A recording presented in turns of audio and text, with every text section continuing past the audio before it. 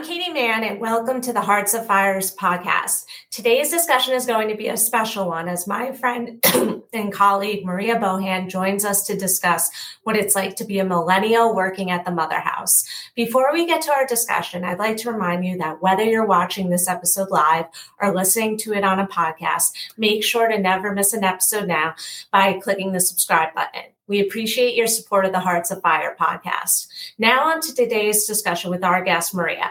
For those of you who don't know her, Maria is a graduate of Pearl River High School and Bryn Mawr College and currently is in graduate school at the University of Buffalo. And Maria has also worked at the Sisters of St. Dominic of Blauvelt Communication, Development, and Human Resources offices. Welcome, Maria, and thank you for joining us today. Hi, Katie and everybody listening. Thanks for having me. Well, Maria, let's dive right into it. How did you first become connected with the Sisters of St. Dominic? Well, the story starts back in 2016 when I got my first job at CVS in Orangeburg, New York. And I was working there, and everyone who has worked retail knows that you meet a lot of good people and you meet some not so good people. And the not so good people kind of stick out in your memory, but the really nice people also stick out, in contrast. And so I met a lot of the Sisters of St. Dominic there, and they were really the bright spots working at CVS. So this was my first year of college, the summer afterwards, didn't have any summer plans. So I thought back to when I was working at CVS and remembered the sisters. And I thought that maybe I could volunteer with the sisters that summer, maybe driving them around or doing things like that. So then I reached out to the sisters, and Katie was nice enough to reply to me, and she offered me the opportunity to come and do an internship with the sisters, getting some experience in the communications department, which was related to my major of English in college. So I definitely jumped at the opportunity to work with the sisters. Well, that's great. And I'll never forget that. And, right off the bat, everybody here was just very grateful to have you here. And Maria, before you started interning here 3 years ago, take us through what did you think your experience would be working at a convent? Well, before I started, I was excited because, as you said, Katie, there was a lot of enthusiasm about having me work at the sisters, and I could definitely feel that. I was looking forward to it. But I was also a bit nervous because there was this stereotype about women religious being very cold or strict. And so I hadn't had many opportunities encountering any sisters in my life. I didn't go to Catholic school, and I didn't really see any at church. So I didn't have really too much to counteract that stereotype besides the few encounters that I had working at CVS. So I was a bit nervous, but also a bit excited. So 3 years later, tell us and our, everyone listening at home, what has your experience actually been like here? Yeah, so it's been an amazing experience. I am glad that I took the step to reach out to the sisters, and I'm glad that they took me on because I have had so many great opportunities working here in a lot of departments. I've gotten to see the congregation from so many angles, which has been really interesting and good for my development as a young professional. And it's also a great working environment. Everyone here, from the sisters to the lay staff like Katie and other people in the communications, development, and human resources department, have been so nice to me, and it's really a fun place to work, a positive place to work. So I'm really glad that my journey working here didn't stop 3 years ago with my internship, and that I was able to come back year after year and keep working here now after I've graduated and have moved on to grad school.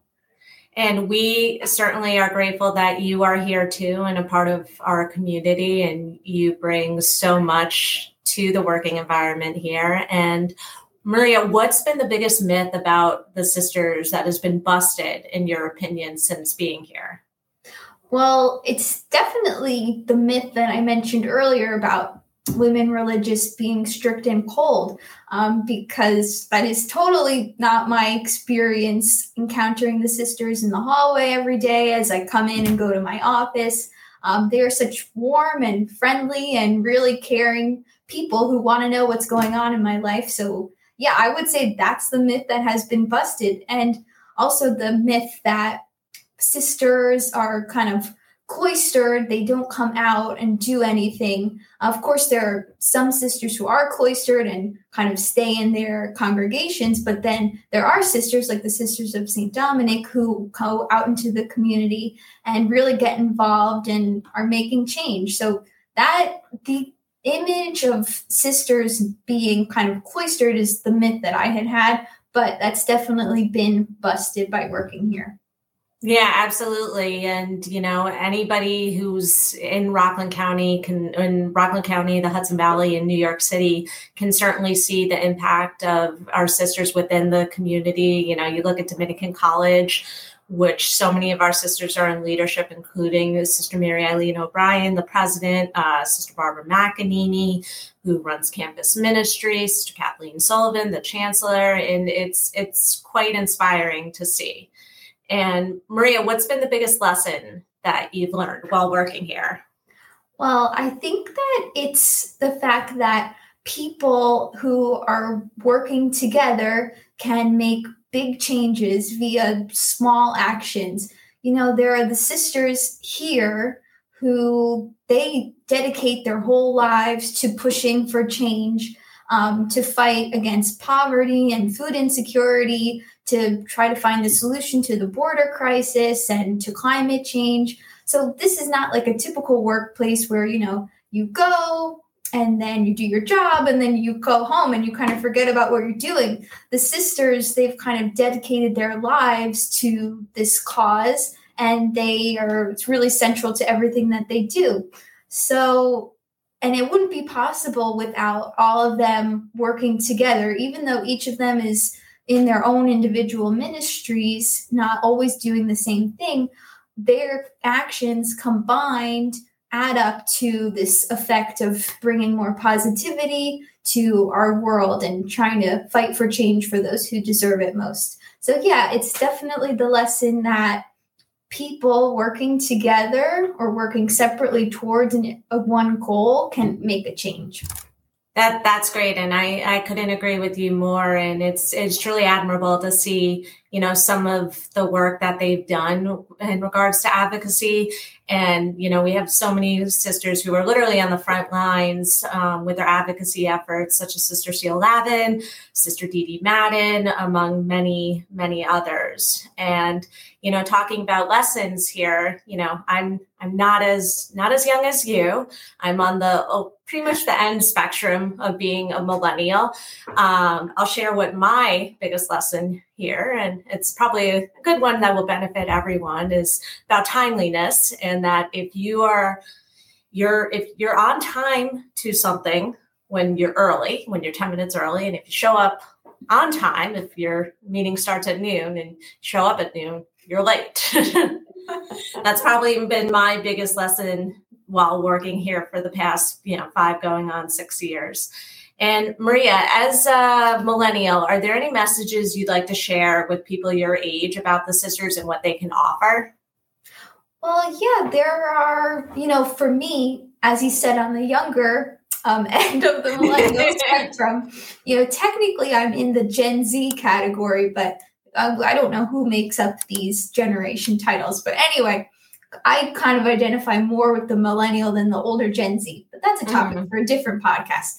So my lesson or my piece of advice is people my age, we're at this stage of our lives where we're trying to figure out what we want to do with the rest of our lives, and trying to discern what our values are. And I think the sisters have definitely been a great example for me, working here at this kind of pivotal stage in my development. And they can also be an example for other people my age about the power in dedicating your life to something that you're passionate about, or finding something that you're passionate about and pursuing that as best as you can, because your life is really more fulfilling that way. And you feel like you have a purpose and you feel like you're doing good works. And when you find other people who have the same values and the same intentions that you do to dedicate your life to that, you can work together to achieve something even greater.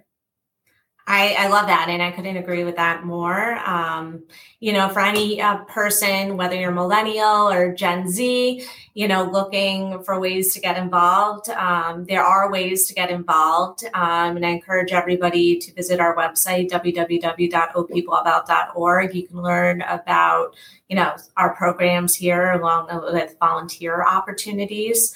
And Maria, as you know, this is being streamed live, and we have, one person in particular who has been sharing very generous compliments with you, and she has a question. Katie, not me, another Katie, asks, what is your favorite part of your job?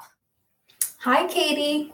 My favorite part of my job, I think, has been the friendships that I've made with people here and just getting to see people. I'm doing grad school remotely and asynchronously.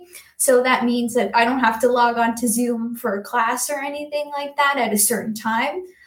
So if I didn't have this job, the only people that I'd really be interacting with is my mom and my dog and my cat. So it's nice to be able to get out and, of course, interact with the extremely nice and supportive people who are here. So definitely it's the people.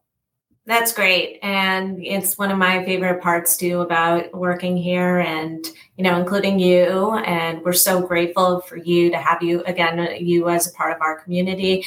And we thank you again for joining us today. And Maria, hope you join us for future discussions. Thanks, Katie. Hope to be back soon. All right. We definitely will have you back soon. All right. Have a good one, Maria. Bye. Bye. And before we go, I'd like to remind you that if you enjoyed today's discussion, please let us know by giving the Hearts of Fire podcast a 5-star rating on wherever you listen to your podcast. And we hope that you tune into our discussion next week, where Sister Dee Dee Madden will join us to reflect on the meaning of gratitude and its connection to Thanksgiving. Thank you again for tuning in today to the Hearts of Fire podcast. And please know that you are in the daily prayers of our sisters and associates.